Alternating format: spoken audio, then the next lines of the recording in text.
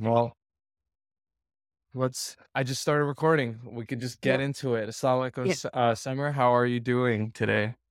Walaikum assalam. I am doing well. Tired, stressed out, but well. So, I know you were doing some traveling recently. Yeah. Where were you at? So I had two conferences back to back. Spoke at Litmus Live in September in Boston, and then I came back to Pakistan, spent 2 weeks here, went back to Mexico to attend another conference. And I've been back, I think, 2 weeks now, and the jet lag is just not letting me go. And why were you doing this traveling for in Cabo? Well, work. So the Cabo conference is a business conference. I spoke at it last year, but I got so much out of it that I went back there this year as an attendee. It's a very small conference. It is hyper focused on connections and conversations and ideas rather than like talks on a stage. Very few people get into the app. But you do get um, to learn so much from everybody else that you meet there. Yeah. Well, let's dive into your work, right? Because that's like the main Yep. thing that Muslim professionals kind of care about. Jobs. What do I do with my life? Yada yada yada. Right. I'd love to Yeah. learn about you, a little brief overview of your background, especially being a Muslim woman. I want you to really emphasize on that as well. But yeah, I'd love to learn a little bit about you, what you do, and how you do it. Oh, yeah. So do you want the long version or the short version? Let's do the long version. I got time. I scheduled an hour. All So right. hopefully you have time. Okay. I do. All right. So it all started in 2007 when I graduated, got married, and moved to the UAE within 10 days of these things happening. Right. And so um, I'm in UAE, a newlywed. I don't have any family at this point in the UAE. Um, and I am bored out of my mind. And as a fresh graduate, I just really wanted to work. Um, and so I would try to get jobs in Dubai, and almost everybody would ask me, like, do you have a driver's license? And I would say, no, I just moved here. I'll get it. And, you know, the response was always very lukewarm. And I could not figure out why this was such a sticky point or why everybody was asking me about this in the interviews. And then it's like January 2008 UAE, right? The recession hasn't hit yet. Everything's hunky dory and public transport is non existent. Hmm. And so I finally told my husband, and I'm like, listen, this is going on. I'm not sure why I keep being asked this. And he's like, oh, you're right. We got to get you to we have to get you a driving license first. And so I go and register myself for classes, and just the duration to start my classes, it's a 6 months wait list. Right. And Hmm. so I go on to, oh, wait, I put my name down there. I'm waiting for these 6 months. And by the time, long story short, by the time I got my driver's license, which was almost a year later because I failed my driving test twice, I had started freelancing. And because I was bored out of my mind, I got a Google search for writing jobs online, found a website that was paying me $10 an article. And I thought I figured I thought I was going to be rich in no time. But what I'd really hit was a content mill that had no editorial setups. There was no checks and balances, nothing like that. And it wasn't long before I realized that this was a dead end job. But by the time I got my license, the freelance blog had reached me. Like I Hmm. was making just enough money to think like, okay, there's more money to make here, right? I Yeah. don't need a full-time job to work. And so writing, surprisingly or interestingly, not surprisingly, it was always something that I've been good at. I would fail or just pass in most subjects in Pakistan, but writing, like English, was the one thing that I really, really enjoyed. I was a bookworm. I was that nerdy kid who read Lord of the Rings page to page. Uh, Probably shouldn't admit it, but also memorized the songs at one point that are abundant in that book. Um, but yeah, so I was like, okay, so writing, I really enjoyed freelancing, content writing, all of that. I started doing it part time, did it for 10 years. And in 2018, 18, I got burned out. But by that point, I built enough of a name for myself that I was writing for Marriott, Intercontinental, Aetna, and I was working, writing ebooks and long form blog posts for startups. And I Mhm. was getting published in some very popular blogs at the time. Copy Blogger, I think, is still around. And so every time I would publish a guest post, leads would come in my way, right? Because you Mhm. get an author bio at the bottom of those guest posts that says, hey, hi, I'm a writer for hire. Reach out to me or email me, things like that, right? And so people would reach out. And I ended up working for Paul Jarvis, of all people, through that. And I did a Wow. bunch of articles for him. He gave me a testimonial, even for Paul Jarvis is notoriously not on any of the social networks. And so he was like, you know what? I can't give you a LinkedIn recommendation because I'm not on LinkedIn, but here's like a testimonial that you can feature on your site. And so I think I still have it on my website somewhere because that's a big enough name that I still want to brag about it.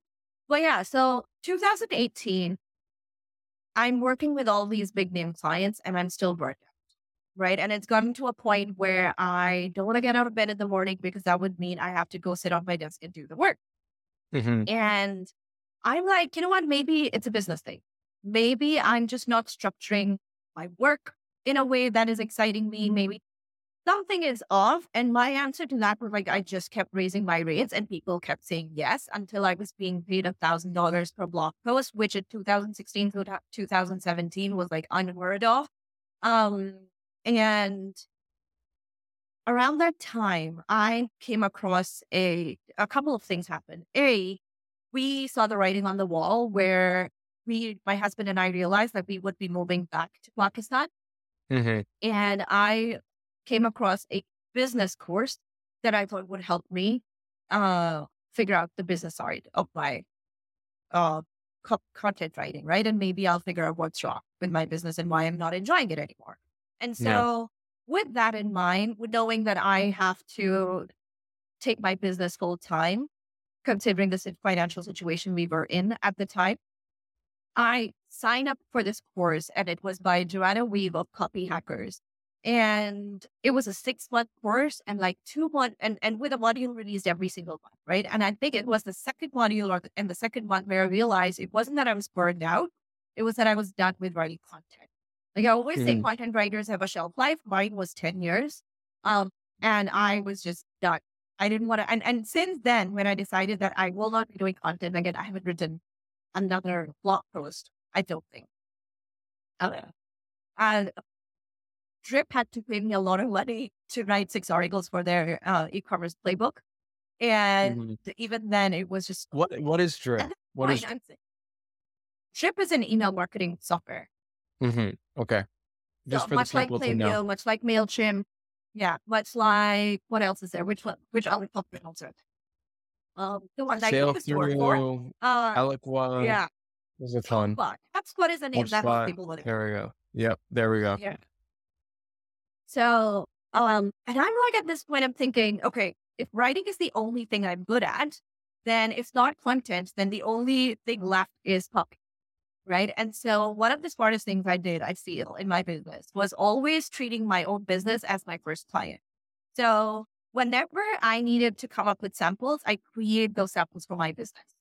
Mhm. And it was the same when I was doing blog posts. It was the same when I was doing ebooks. I had an ebook for my newsletter at the time. And then when I needed blog posts, I would just send them like links to the blog post that I did, my blog. And they were good Mhm. enough to let me work, right? And so I did the same thing. Sales pages, website copy, landing pages. I tried them and pretty much tried my way through. And instantly knew that it's not my thing. And so I met an email marketer in that course. And I was so impressed by the passion she felt for her work. And I remember thinking, this is how I want to feel about my um, and so when she put out a call for subcontractors, I raised my hand. I asked her to take a chance on me, that I never missed a deadline. And I think I said, don't make the same mistake twice. And would you please hire me? She said yes. And the rest, as they say, is history. I got interested in email marketing and she gave me 2 weeks to do a re-engagement sequence. And by the time I turned that in, I remember thinking I have found the thing I want to do for the rest of my life. Because for the Mm, first time, like that first week, I was just, what's the word here? Researching 6 to 8 yeah. hours researching. And I was the happiest I'd been in a while. I'm not a morning person and I was waking up early in the morning, um, to get started with work. Right. And so by the time I turned it in, I knew that I'd found something that I wanted to do for a long, long time.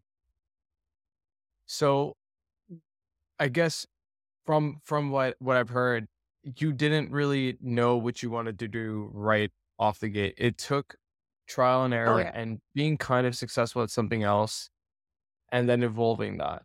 Would that be the correct Yes. kind of assumption of the journey? Yeah. Yeah. So Okay. I knew what I was good at and it was writing. Mhm. Um, Mhm. and if not one form of writing, then another.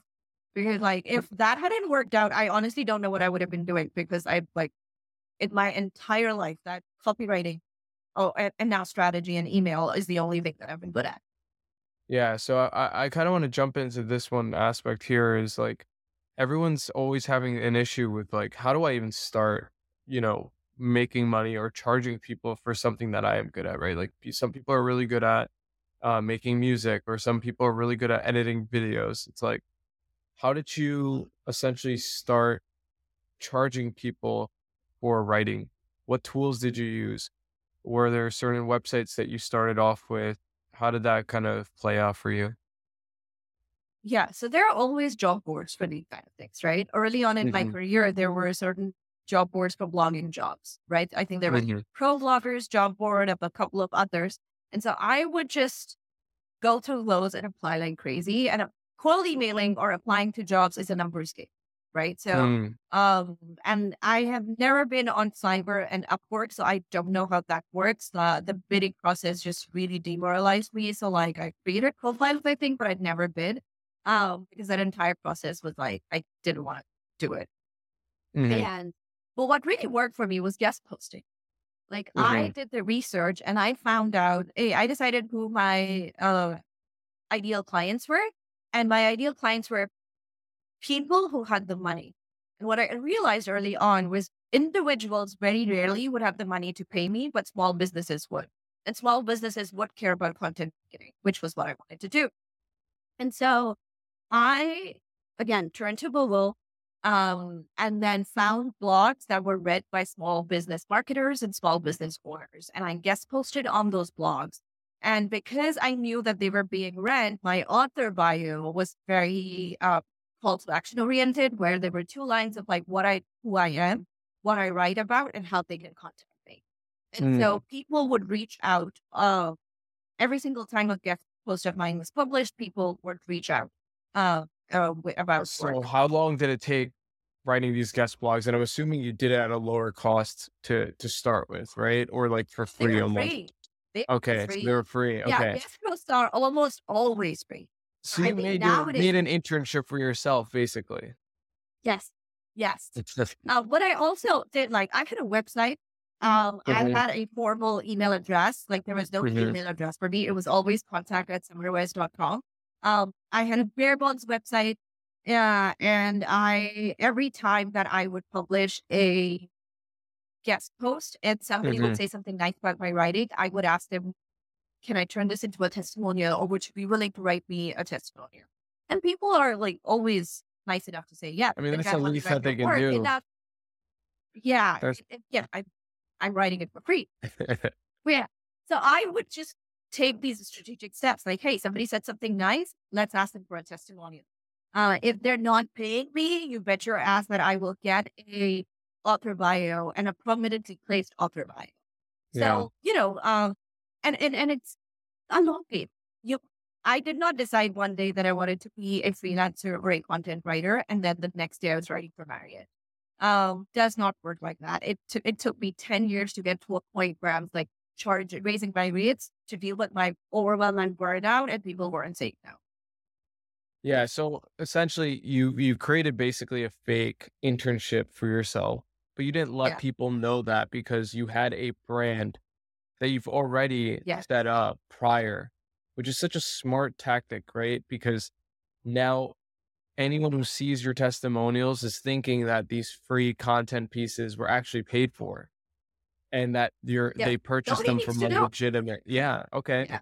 Well, that's something that like I wish more people tried out. That's actually how I started my business too. Same exact thing. I did some free work, but I set up a website, a landing page, a brand, all that prior to everything. Yeah. Um, which helped with, but you don't overthink the brand either, because like if you overthink it, then you're never going to Yes. do the work either. And then I leveraged that for the like, with the free content, free testimonial. And I guess, how long did it take for you to do that though? Like, was it like, cause you did mention a numbers game. Was it 5 blog posts? Was it 10? Just to give the people kind of an understanding of like, doesn't happen on the first one. It doesn't happen on the first one. You have to don't just pigeon yourself by writing guest posts for a single for one website, right? Make sure that you are getting published in 3 to 4 different places and at least writing 2 guest posts for each of them.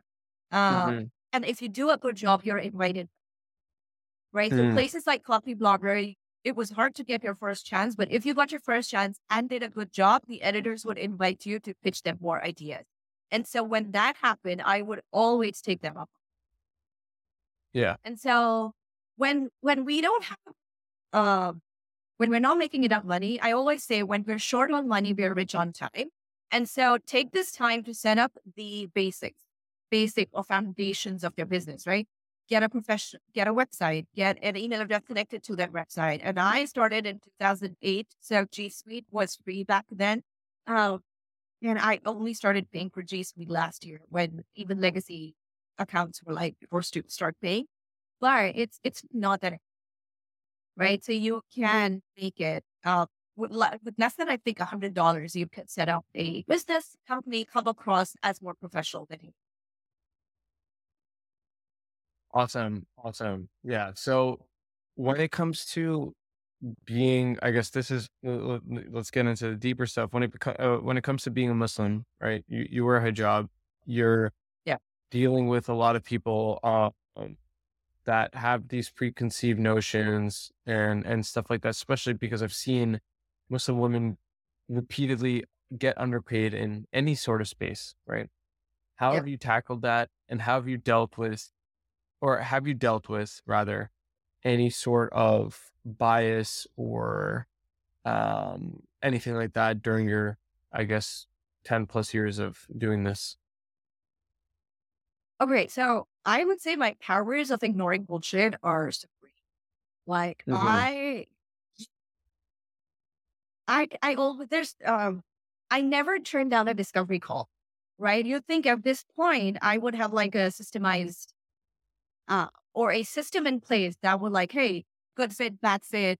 This person gets to book a call. This person doesn't. I never do it because I need to get on a video call with them to figure out whether we'll gel. And I know within 10 or 15 seconds, right? It's that raised eyebrow. Is that sudden pause when they see me. And so I've dealt with all of that. And for the longest time, I was afraid of getting on video calls for all the reasons that you just listed. And I think it wasn't until, and with content work, because it's not um, a lot of money, that much money, at least at that point, I was getting by with doing business through email. I would not show up on video calls. I would not do client calls. There was a lot of head trash around like how English is not my first language, how I'm not in the US, how I'm Pakistani, um, and I'm a hijabi and I'm brown and all of that. And so I just wouldn't get on video calls. But that course that I signed up for, one of the things they said that really stuck to me was if you want to earn more, at some point you have to get on a video call because if you people don't trust people they don't meet or see beyond a certain amount, right? So if Hmm. you want to get those $5,000, $10,000 projects, they have to see you. You have to get on a call. You have to be able to do conduct a good discovery call, things like that. And so I was scared. It took me until 2018 to get on my first discovery call, on my first video call, do my first webinar. And um, I bombed so many of them. I did a horrible job. I would be shaking. I would have a script that I would follow, and it would be so obvious that I was not comfortable. And that comes across. But my thing with fear is always Mhm. that if I can face it once and get on the other side, I can do it again. And so with discovery calls and webinars and workshops, that's what I did. Like, hey, say yes first, freak out later. But now that you've committed, you have to do it. Right. And Yeah. that's facing your fear. So I did that first webinar. I did those discovery calls and I survived them. And I realized, okay, it's maybe not going to get less scary, but if I can face it once, I can face it again. Do you feel like a lot So of as for, yeah, go ahead. sorry, to cut you off, but do you feel like a lot of people holding themselves back is more them and it's not really a race thing, right? Like, do people just self-impose it That's on themselves? That's been my experience, right? Mhm. So you are going to face bias. You are going to face prejudice. There's just no going around it, right? But you're not going to face as much as you think.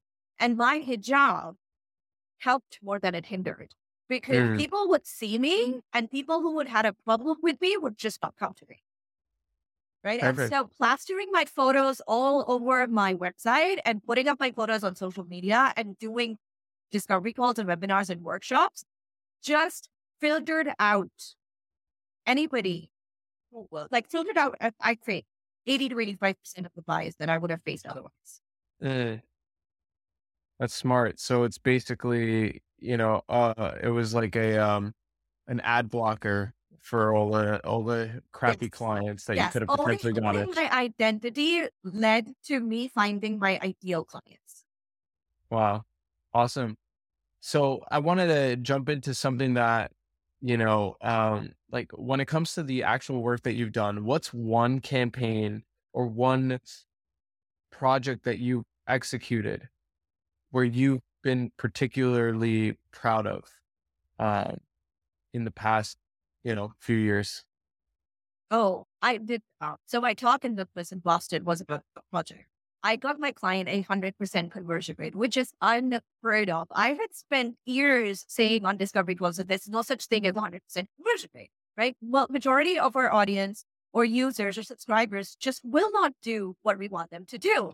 And then I go and prove myself wrong. And Mm, so that was a project that I was super, super proud of. And surprisingly, that result didn't happen overnight. Like I always do a 3-month conversion check-in with my client. And so when I checked in with them, okay, so a premise of the project first, they were a B2B project management app. mm, And they had released a new version. Um, which, they had done a campaign of migrating people over to, but the support for the old version was ending in a few months. And when they checked their stats, they realized that in the past 3 months, 66,000 people had created projects on their old version.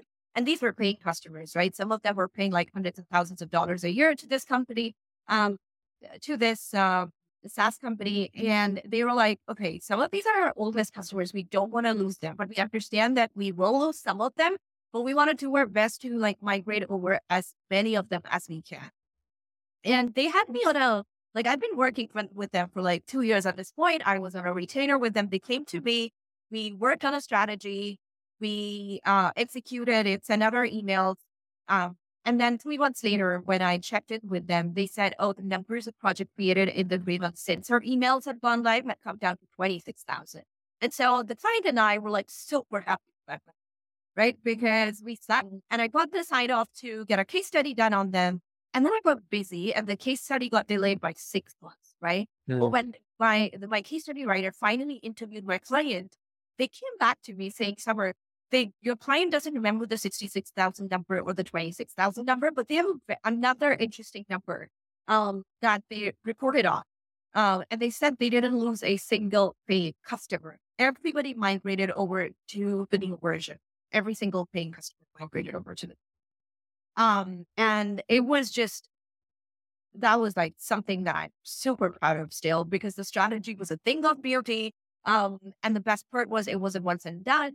When I had wrapped up the project with them, I told them, listen, there's still a couple of months left until the deadline.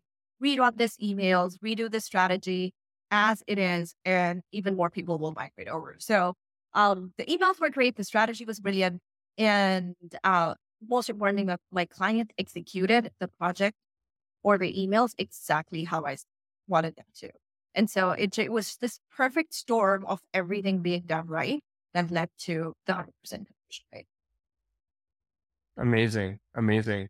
So you mentioned one thing that I noticed. You have a copywriter yourself. How does that Yes. play out? So you moved from just being a solo copywriter now. How big's your team? What's that looking like?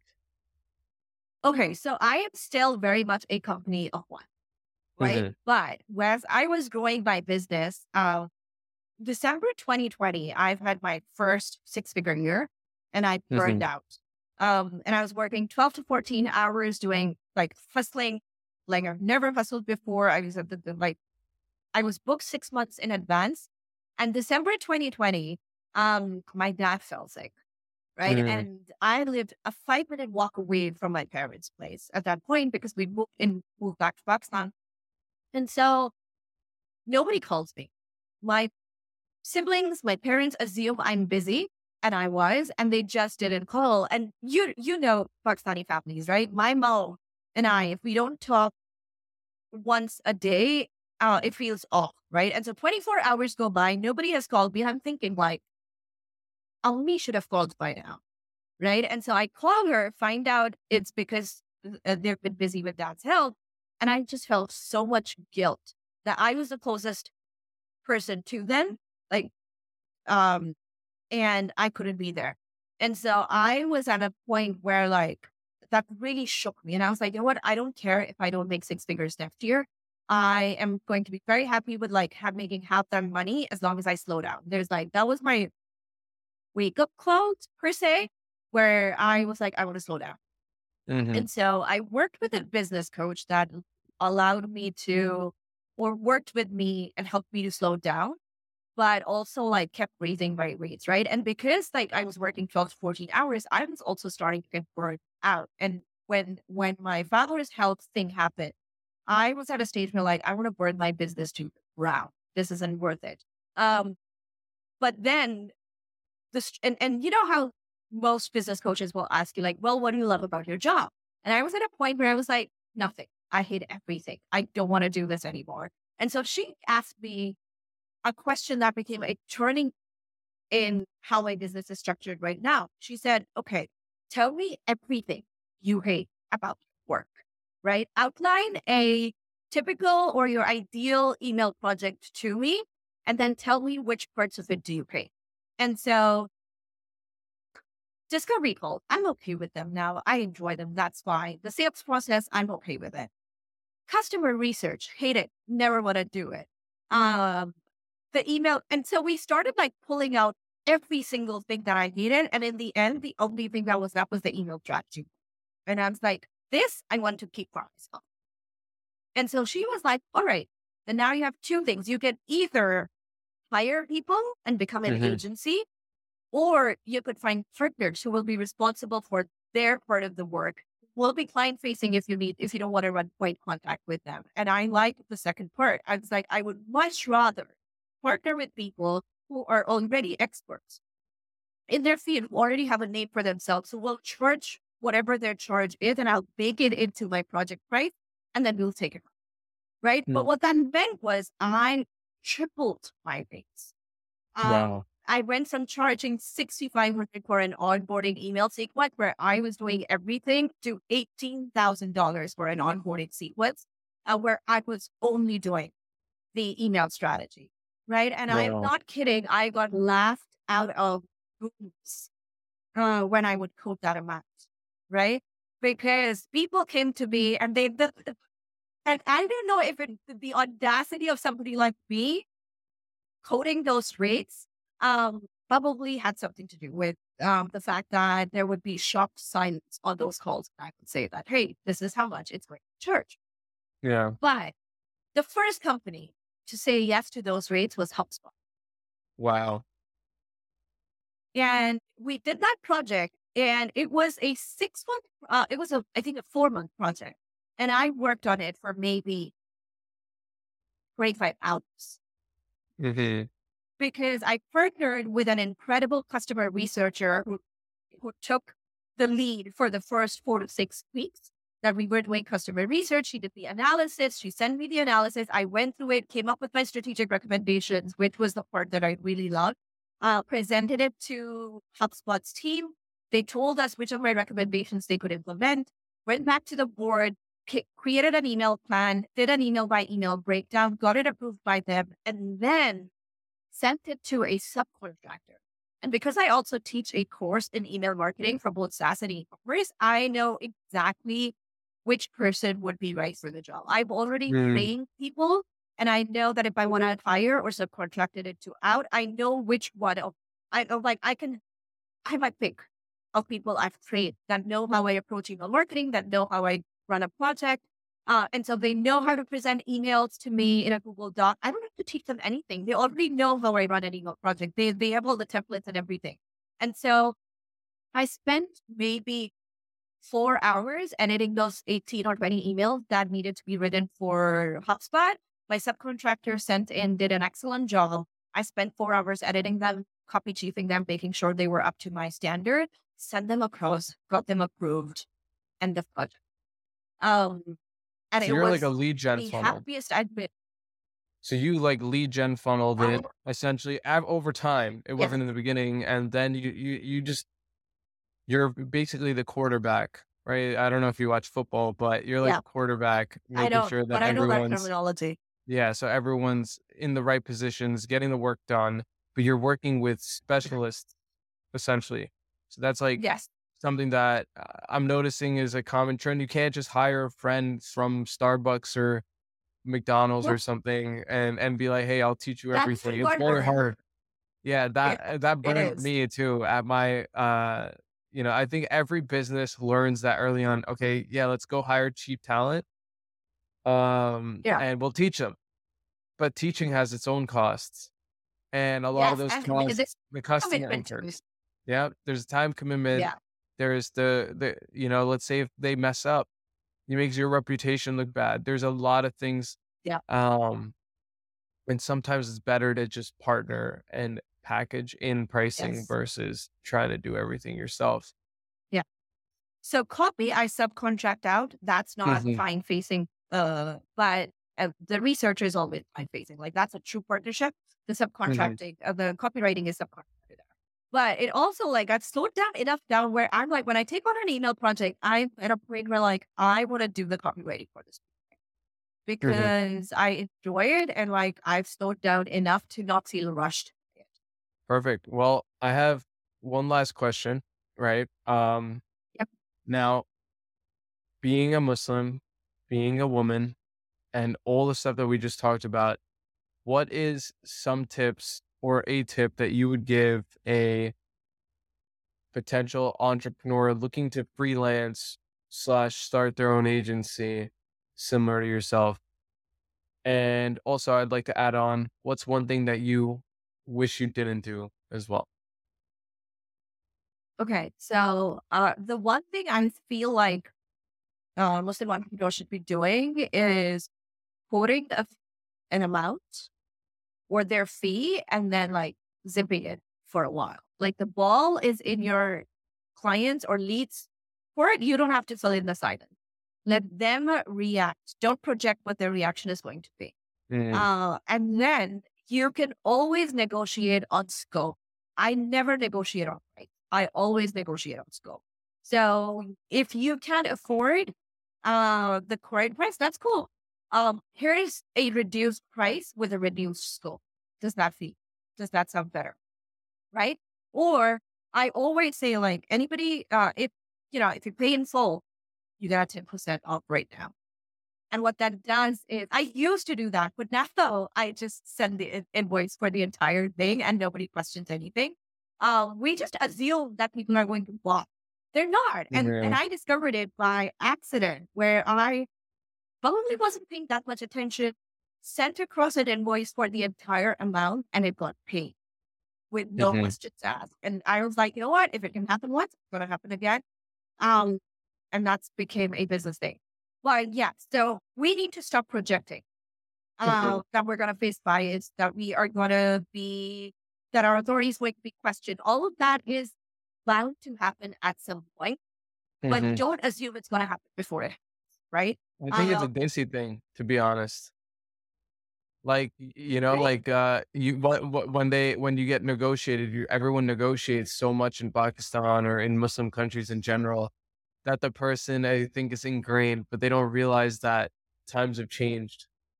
And also Yes, people, okay, consumers, right? People who buy stuff need to understand that cheaper isn't always better. You have to realize that, raid marte hain log, like people like yes, will de-escalate your project for another one that pays more.